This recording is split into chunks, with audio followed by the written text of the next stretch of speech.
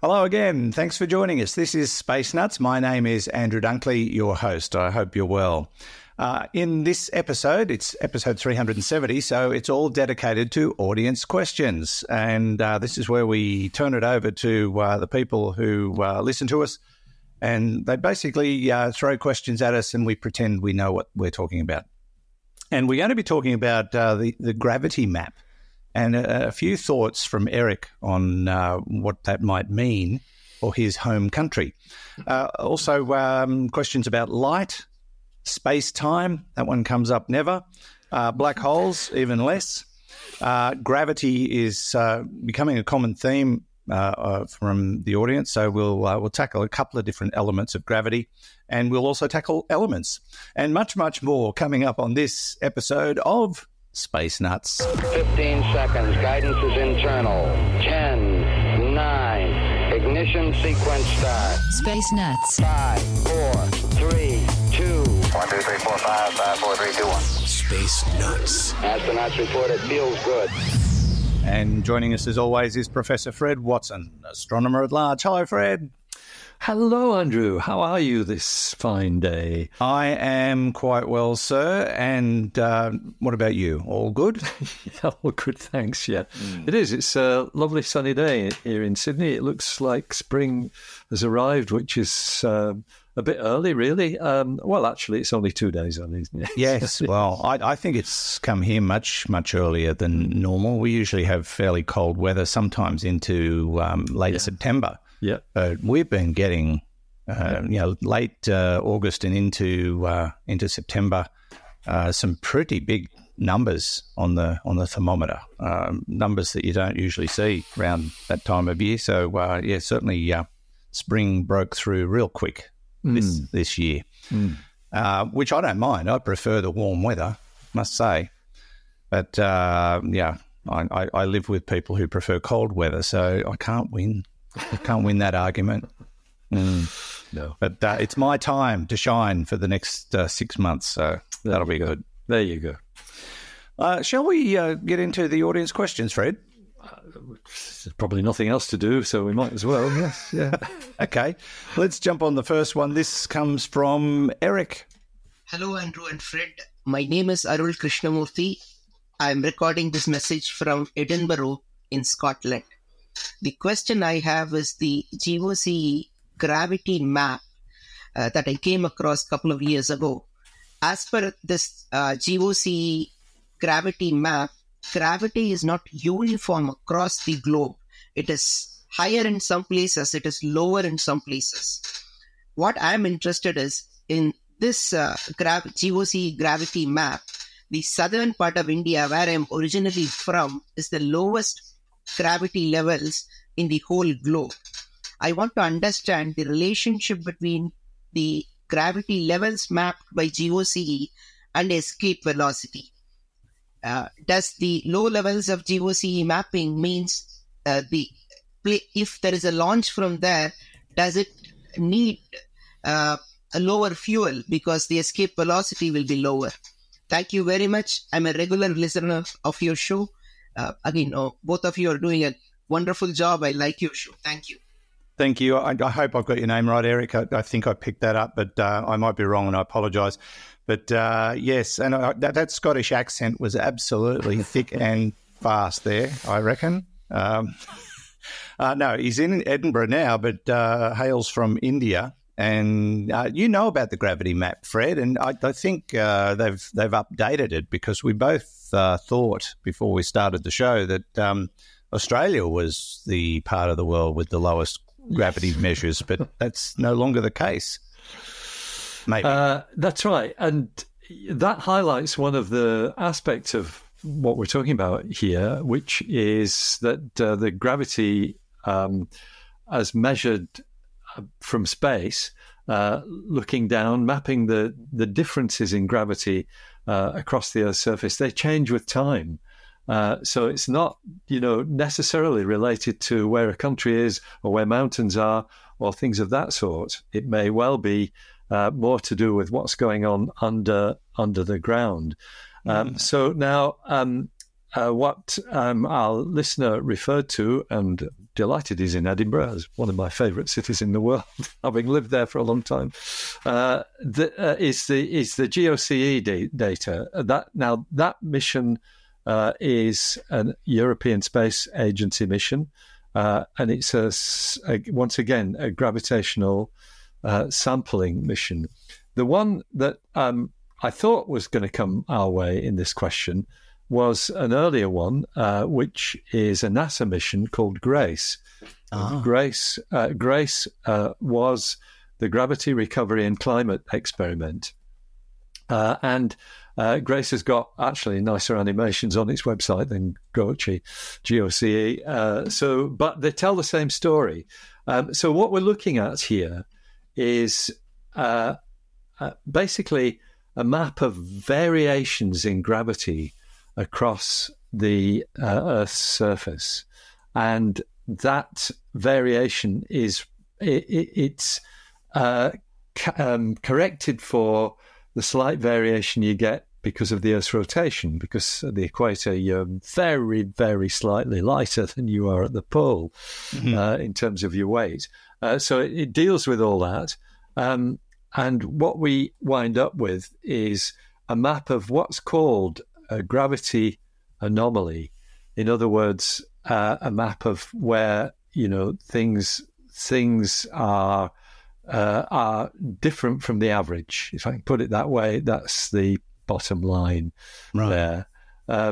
So the gravity anomaly is essentially, as I said, it's the variation of that parameter over space. I'm desperately looking, as you can probably tell, Andrew, for a scale on the gravity anomaly diagrams, because they're very, very small anomalies that we're measuring.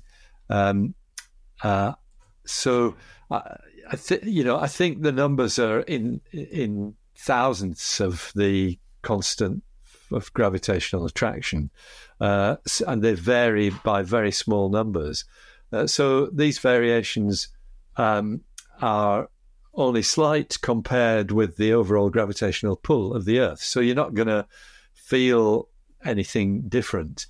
There are certainly, when you look at the detailed gravitational maps, and certainly GRACE, which is just the one that I'm finding easiest to access at the moment, they do tell you about mountains on Earth. A lot of the mountainous regions of the Earth, like the Andes, like the Himalayas, have a strongly positive gravitational anomaly.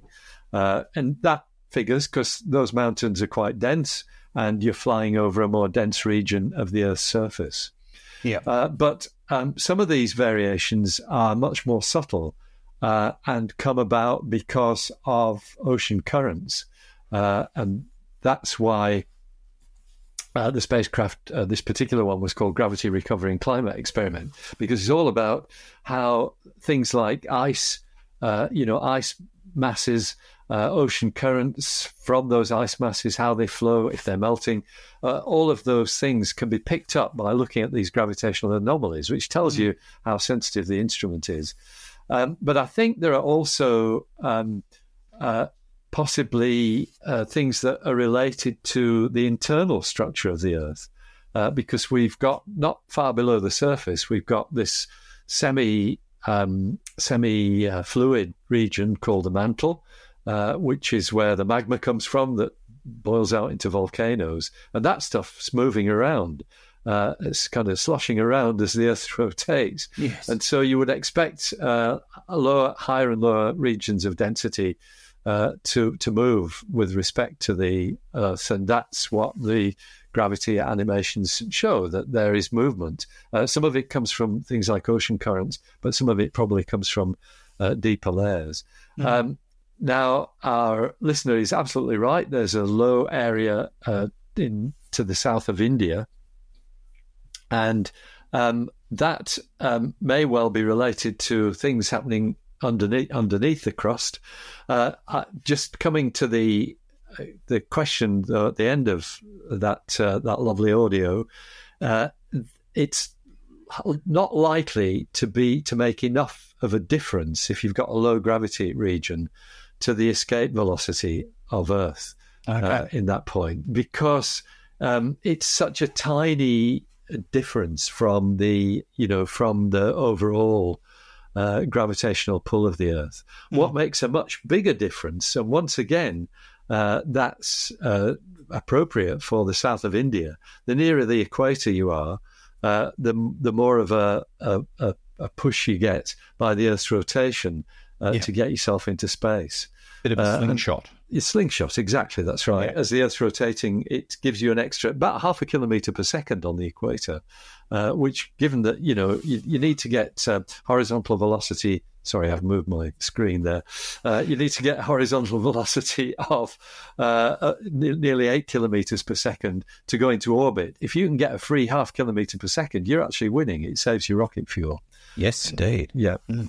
So the gravity effect, probably not an advantage, but being closer to the equator is the bonus. That's correct. It's interesting looking at the map. It's definitely a very big blob of lower gravity over the Indian peninsula, if you like, but down into the Indian Ocean, that area, and leaking down towards southwestern Australia.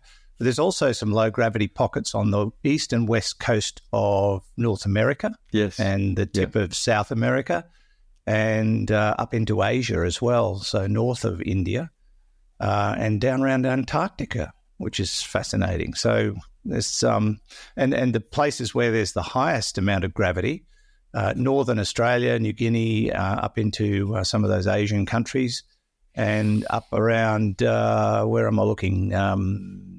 Middle East, up around the Middle East and Europe.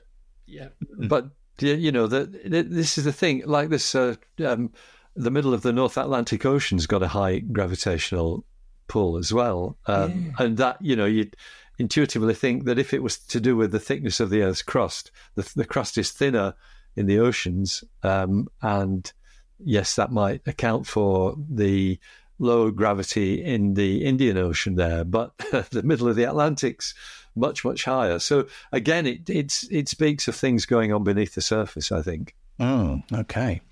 Thank you for your question. Makes for an interesting discussion. Gravity is something that we sort of understand in pockets, but overall we still really have a lot to learn about it.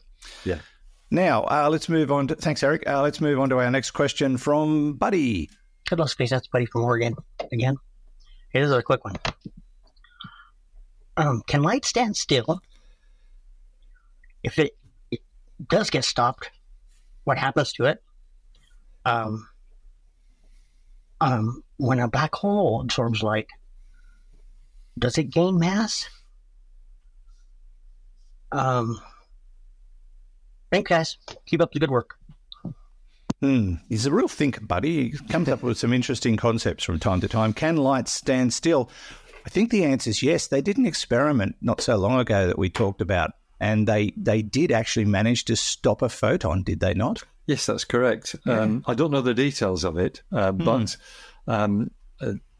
you're right. Light has been shown to be stationary, and I don't know too much about the physics that lets you do that. The normal process of refraction, as light passes from a less dense medium to a higher density medium, that slows down the speed of light. It's slower in water than it is in air, and it's also slower in glass than it is in air, and that's why you get the phenomenon of refraction. It's how we make lenses work, because of the speed of light slowing down in a medium. But I think the techniques used to stop light are quite different. Light stops when it hits a surface. Hey, I was going to say, it's like when you hit a tennis ball, it stops fractionally before it bounces in the opposite direction. Yeah, what I was going to say, certainly in the case of light hitting an opaque surface, then it's being absorbed, so the light does stop. But yes, at the same time, it ceases to exist. It stops being a photon anymore. But these experiments showed that you could actually stop a photon and then let it go again. I should check up on that stuff. It's quite neat physics, which certainly has applications in some of the more esoteric sorts of experiments that I think people are doing in physics laboratories, not like the ones I did in my physics laboratory at school, where he stops things, usually bits of paper, as they flew across the room, being aimed at by another fellow student. So to the other part of Buddy's question, does light increase the mass of black holes? I guess the answer is yes, because light is energy.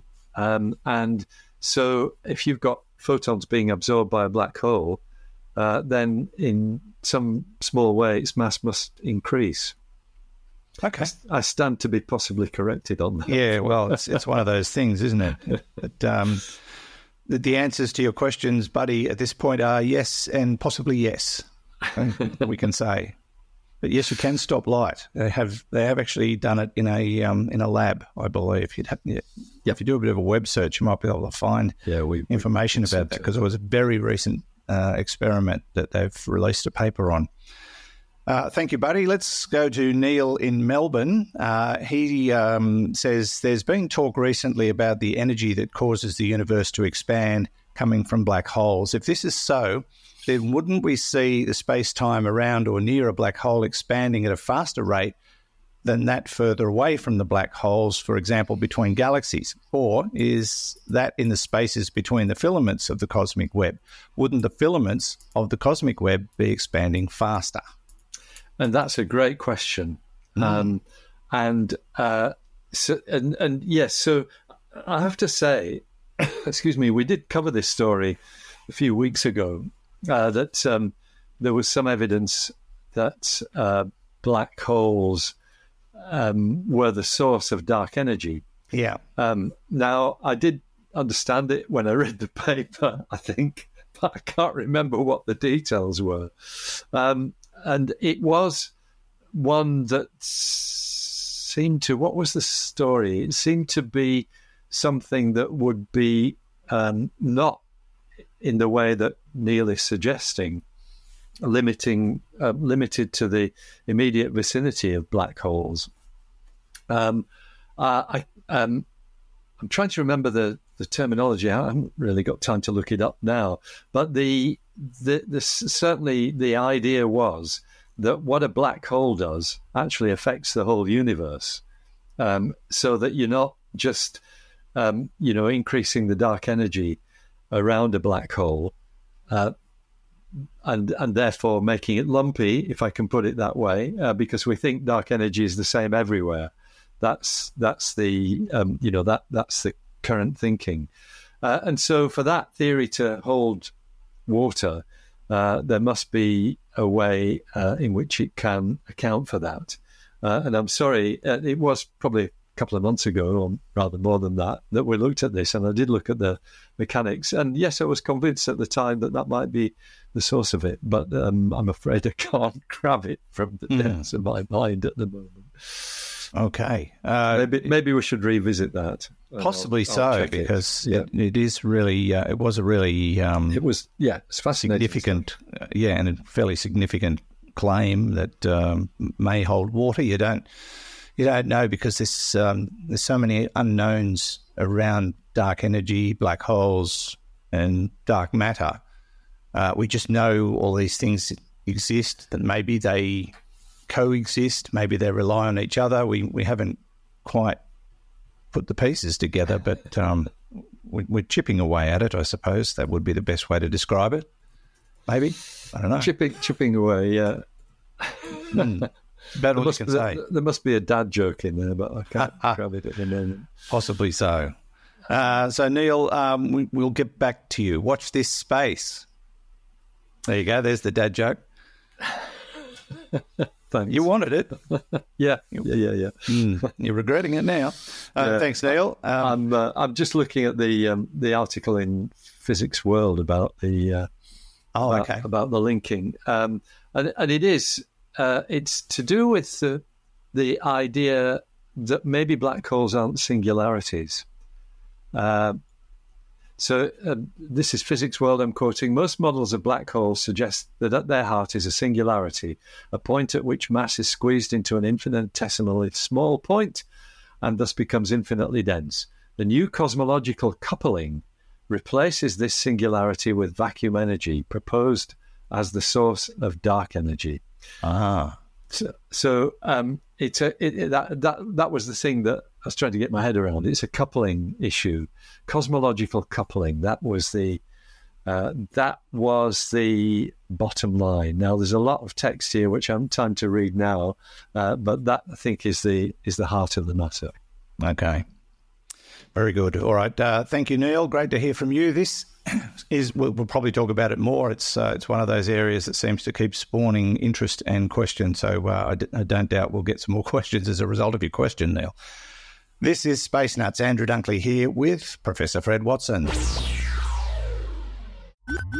you're allowed to clear here also. Space Nuts. Okay, Fred, let's move to our next question from Ulla. Hello, guys. Ulla here from Sweden. Thank you guys for an awesome podcast. I just discovered it a couple of weeks ago and I'm hooked. I have a question regarding black holes and charge. As we all know, black holes squeeze things down to very, very small sizes, like into a form of matter we don't understand even, like a point-like mass. Then how can it be that if an electron enters the event horizon and gets squashed down to basically nothing, how can that leave an electrical charge when the actual electron is destroyed? Wouldn't the charge be destroyed along with it? That's my question. So thank you very much again, guys. Okay, thanks, Ulla. So the question basically is an electron gets dragged into a black hole and spaghettified or squashed or whatever. What happens to the charge? So there is I'm just reading about charged black holes here. Oh, okay. That's really, really interesting. And it sounds as though the charge is not destroyed. Oh. Because the sentence I'm reading here, which comes from Wikipedia, charged black holes, since the electromagnetic repulsion in compressing an electrically charged mass is dramatically greater than the gravitational attraction by about 40 orders of magnitude, it is not expected that black holes with a significant electric charge will be formed in nature. So, make of that what you will. I'm trying to. You're getting into the realm of I haven't got a clue what you're talking about. Yeah, well, that's right. So,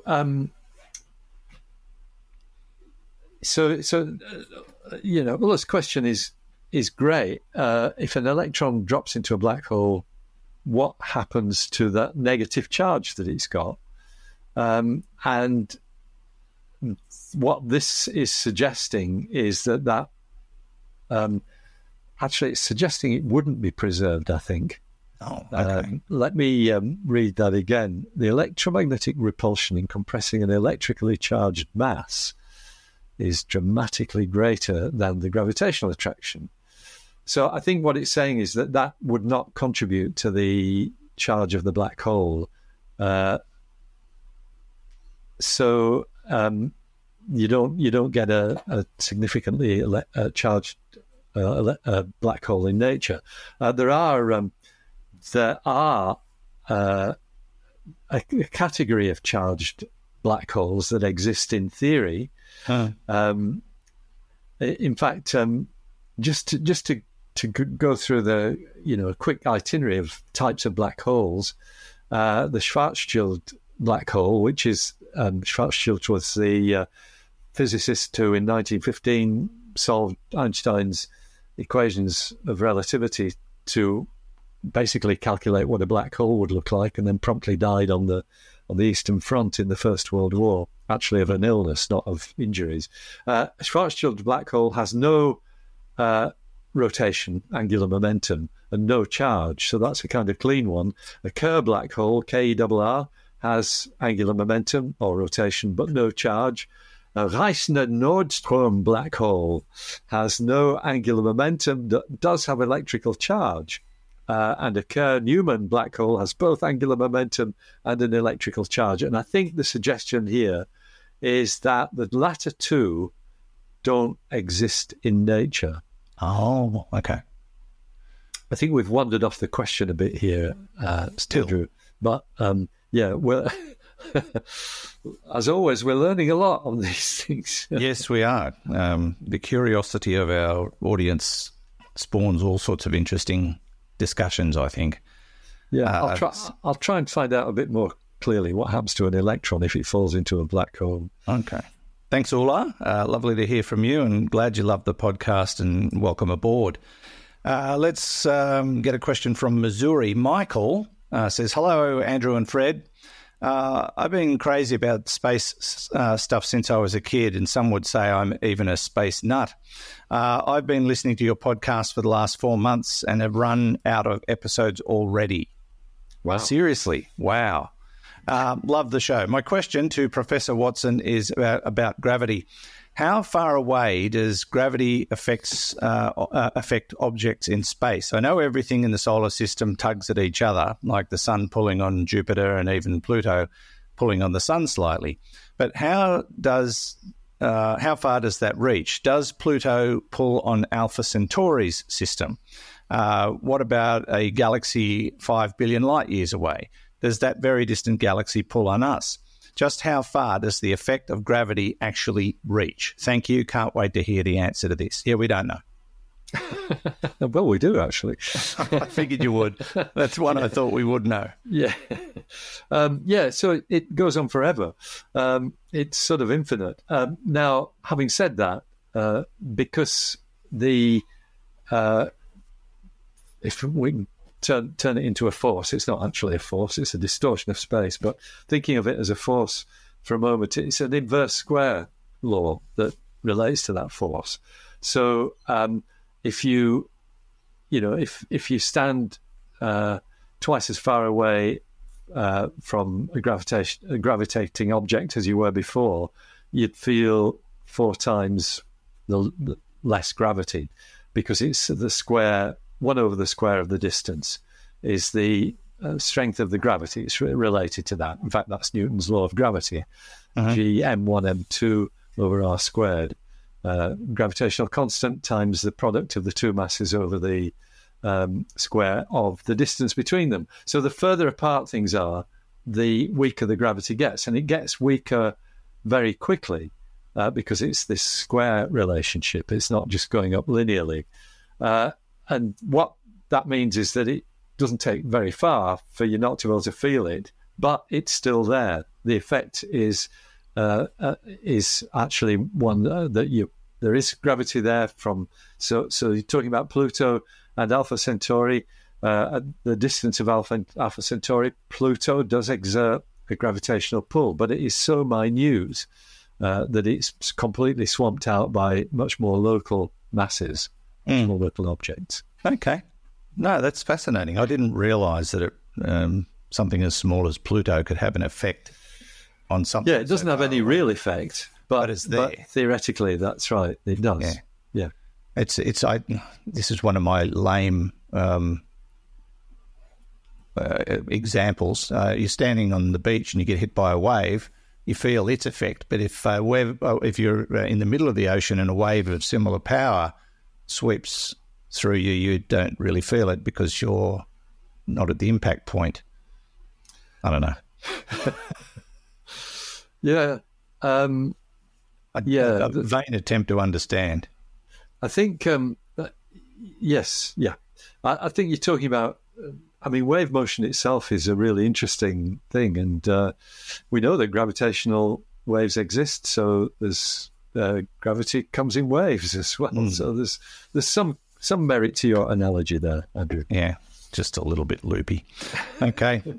Thanks, Michael. And to you also, welcome aboard. I'm glad you're enjoying the show. Cramming 370-odd episodes into 4 months, that's dedication. We should give you a badge.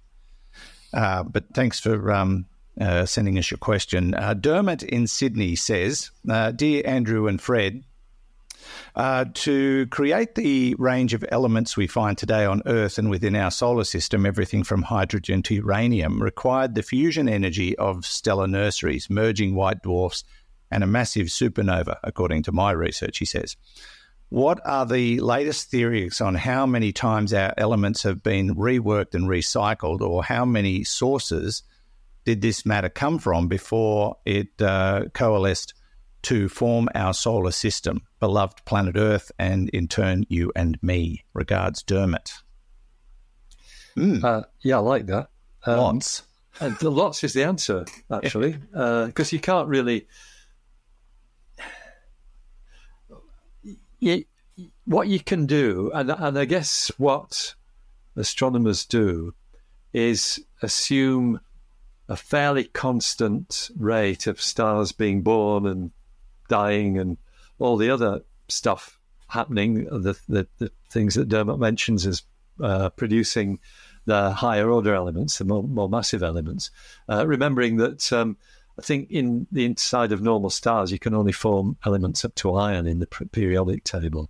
And to go beyond that, you need much more high energy processes like supernova explosions, like colliding neutron stars. Those are the ones that produce the higher order elements, the higher ones in the periodic table. So if you take a world like ours, or a solar system like ours, and look at the relative abundances of all those elements, what it's telling you is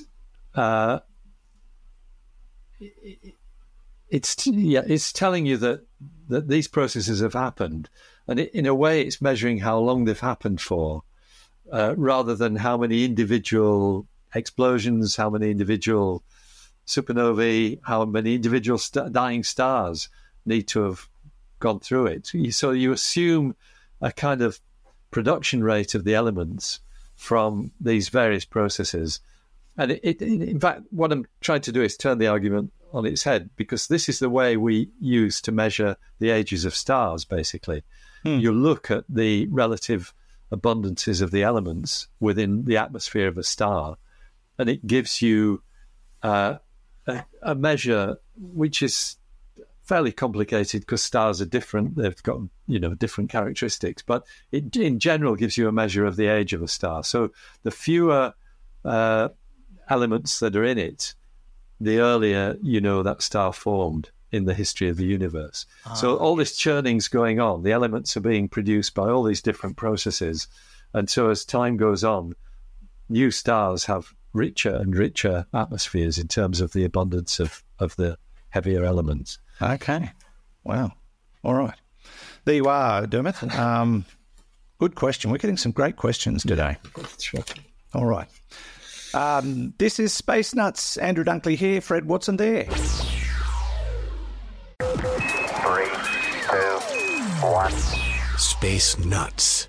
To our next question, Fred, this is a real quick one, and we don't have a name, but you'll have to listen real close. This is a fast one.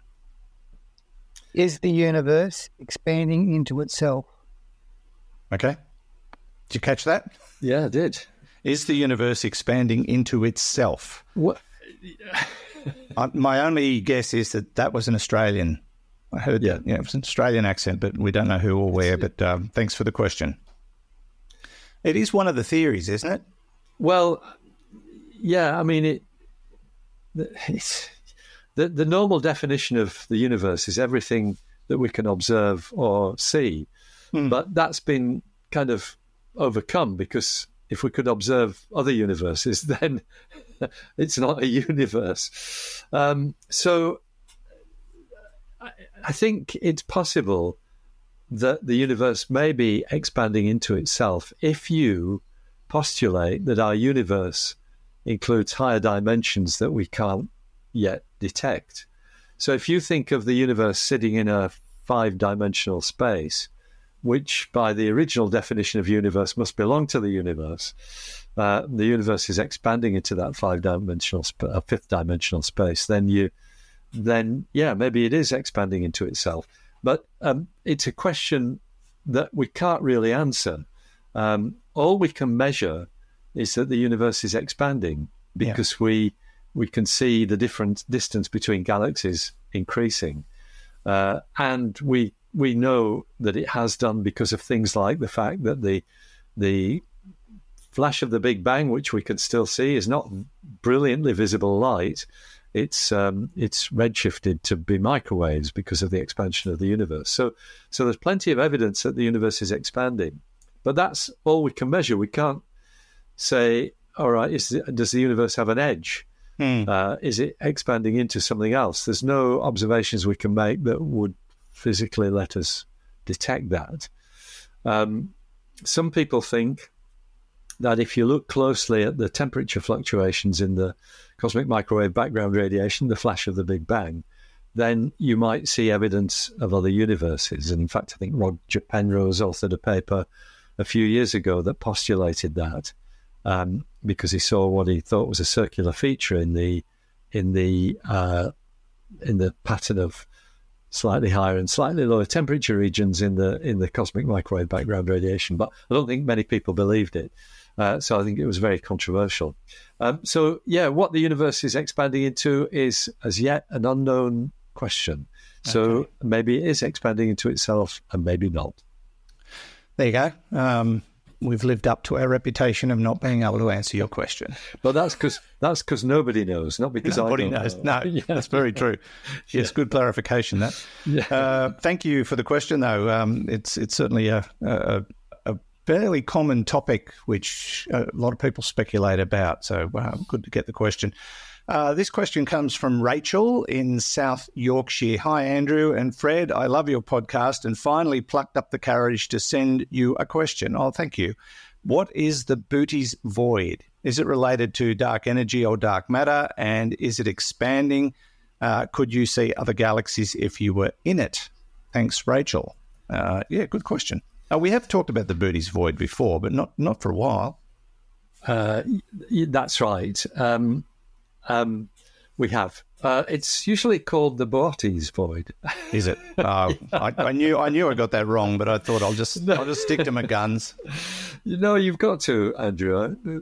All I'm saying is Booty sounds like something you buy for a baby. Yeah. Whereas Boaty's is, if I remember, it's the charioteer, isn't it? Boaty's, yeah. I don't know. Yeah, I think it's a constellation. Our little granddaughter, Felicity, is just starting to get her mouth around words, and she's learned how to say shoes and socks, but it comes out as shoo for shoes, for socks. It's so cute. It's very cute. Yeah. Yep. And she can't say bird, but she says buck, buck, because they got chickens. So that's a bird. That's good. Kids are amazing. They are indeed, yeah. I'll refrain from telling you what all my kids call different things, but they were very entertaining. It is entertaining. I love it. What, just mention one. My eldest son, James, when first introduced to a helicopter, called it hopper-dopper-dopper. Because that's the kind of noise it made. That's really good. I like it. It's neat, isn't it? And because they do hop as well. Anyway, I don't know. It's very young. Okay, but back to the Boaty's void, or the Booty's void, sometimes known as the Great Nothing. I love that. Yeah. So it's a region of space in the direction of the constellation Boaty's, and it's got very few galaxies in it. Which is why it's called a void. It's very, very large, with a radius of 62 megaparsecs. Now, a parsec is 3.23 light years. So that's 62 times 3.23 million light years. That is very big. In the region of 500, 600 million, something more like that. Wait a minute, let me do that sum again. that's the diameter rather than the radius there. So you're talking about a huge void in space. Now, voids in space without galaxies typically are about 100 million light years. So we're talking about something much bigger than that, of the order of 3 or 4 times bigger. So that makes it unusual. And the usual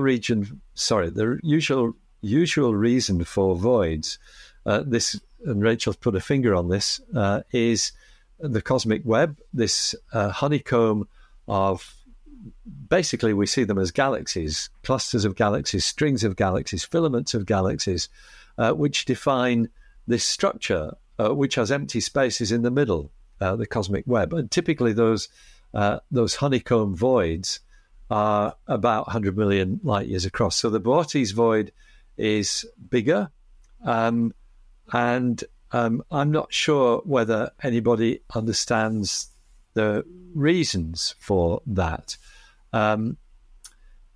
Here's a one thrown into the mix, once again from our old friend Wikipedia.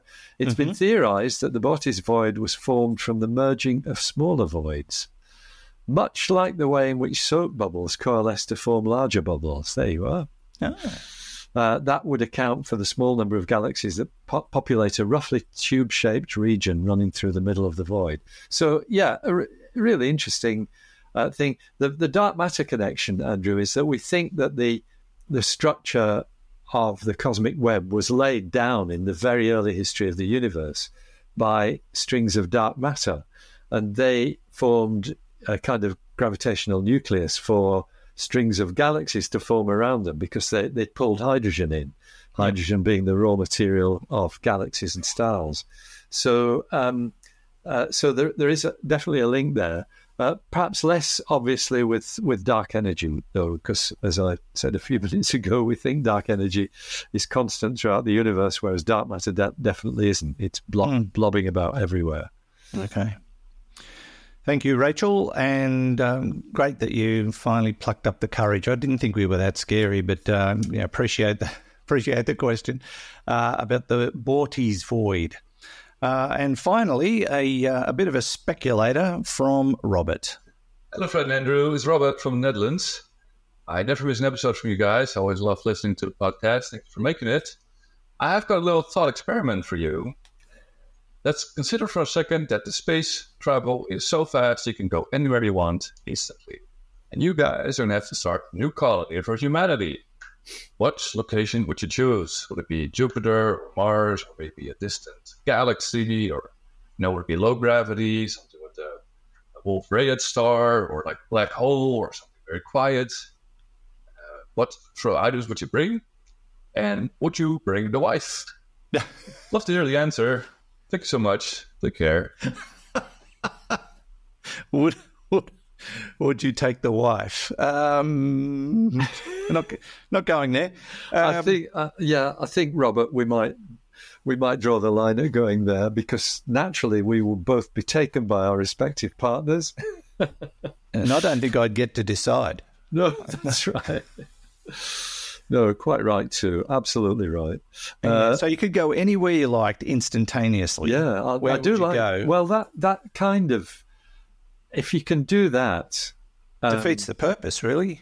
What it means is that you could, having sifted through the 5,000 known exoplanets that we now know exist around the sun's vicinity in our galaxy. And there are probably many more, because we think every star has probably at least one planet. So what you do is you sift through all that and pick out the most Earth-like one that you can find. Exactly what I'm thinking. And you go there. Yeah. Aren't there a couple in the Kepler system? Yeah, there's a few. There are a few candidates. There's nothing that you could describe perfectly as Earth 101 or Earth version 2. Earth 2, that's right, 2.0. Earth 101 might be a bit further down the track. But yes, we do see evidence that there are some Earth-like planets. I don't think any of them, though, have been discovered at the same distance from a normal star as we are from the sun. So we're still sort of looking. But pretty well anywhere else in the universe to start a colony, and that's not an idea I'm very fond of anyway, but pretty well anywhere else is awful. You know, it's just not somewhere that humans would want to be. The nearest thing in the solar system, the nearest what you might call benign place, would be the planet Mars. Yep. It's arguable that Mars is less benign than the Moon, though. Even though the Moon has no atmosphere, Mars has a bit of an atmosphere, but not enough to make it worthwhile. It's only 0.6% of the atmospheric pressure of Earth, and it's mostly carbon dioxide anyway. So you can't really do much with that. The Moon has less of an atmosphere, but it's nearer to the sun, so you get more solar energy on the Moon. And those are the only two places that you could really think about putting large numbers of humans down. Yeah. Once you get out to, Venus, too high in atmospheric pressure, too hot. Titan, atmospheric pressure again is high, too cold. Horrible atmosphere. Again, carbon dioxide less with methane and ethane. And don't drink the water. Don't drink the water because it's natural gas, liquefied natural gas. Oh, dear. Yeah, we are so finely tuned to a planet like ours that it really isn't worth looking for anything else other than Earth version 2. Yeah, which they are looking for. They just haven't found one. They've had a couple of close calls, but the planets are much larger than Earth, and so even if you could go there and it had trees and lakes and fish, the gravity would be a problem. Yep. Yeah, that's right. There's all of that. Yeah. So, and the life on it, let's say you found an Earth-like planet that was double the size of this one. Yeah. And it had animal life, like it would be very inhospitable to us because we would be so out of tune with the reality of it. And so if we did, though, would over time we as human beings be able to adapt? Well, evolution kind of comes still going on, but you're talking about a very long time there. Yeah. So my real answer to Robert would be you stay not very far from Earth and you build a megastructure, which I think is, if you've got the scientific ability to go anywhere instantaneously, you're not going to bat an eyelid at building a halo world, one where you've got artificial rotation. Oh, that's a good idea. Provides gravity and that holds onto an atmosphere and all of the above. Beloved of many science fiction authors. You could go and park that out near the James Webb Telescope. Yeah, wherever you feel like it. That's right. Yeah, yeah. That would be a good spot. Calm waters out there. Well, there would be if you built your own oceans as well. Do all that. Yes, indeed.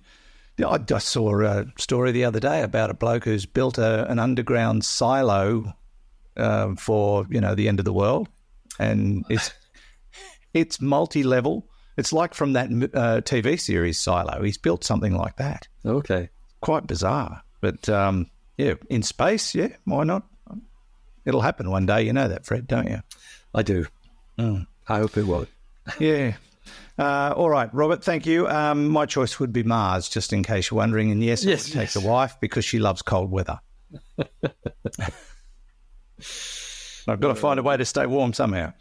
Thanks, Robert. Thanks to everyone who sent in questions. Much appreciated. Don't forget, if you have questions for us, we would love to hear from you. Just go to our website and send us the question through the AMA tab or the send us your voice message tab on the right-hand side. As long as you've got a device with a microphone, you're all set. And don't forget to tell us who you are and where you're from, because we love to know. And welcome aboard to those newbies who sent in questions for this particular episode. Much appreciated. And thank you, Fred, as always, for filling in the blanks for us and creating more. Yes. Yeah, in a state of total confusion. That's the way we love to live on Space Nuts. All right, Fred, thanks so much. We'll catch you next time. Sounds great, Andrew. Take care. See ya. Fred Watson, astronomer at large, and thanks to Hugh in the studio for turning up today and doing the usual. Yep, that's it. There, nothing. And from me, Andrew Dunkley, as always, thanks for your company. Catch you on the very next episode of Space Nuts. Bye-bye. Space Nuts. You've been listening to the Space Nuts podcast. Mission complete, Houston. Available at Apple Podcasts, Google Podcasts, Spotify, iHeartRadio, or your favourite podcast player. You can also stream on demand at Bytes.com. This has been another quality podcast production from Bytes.com.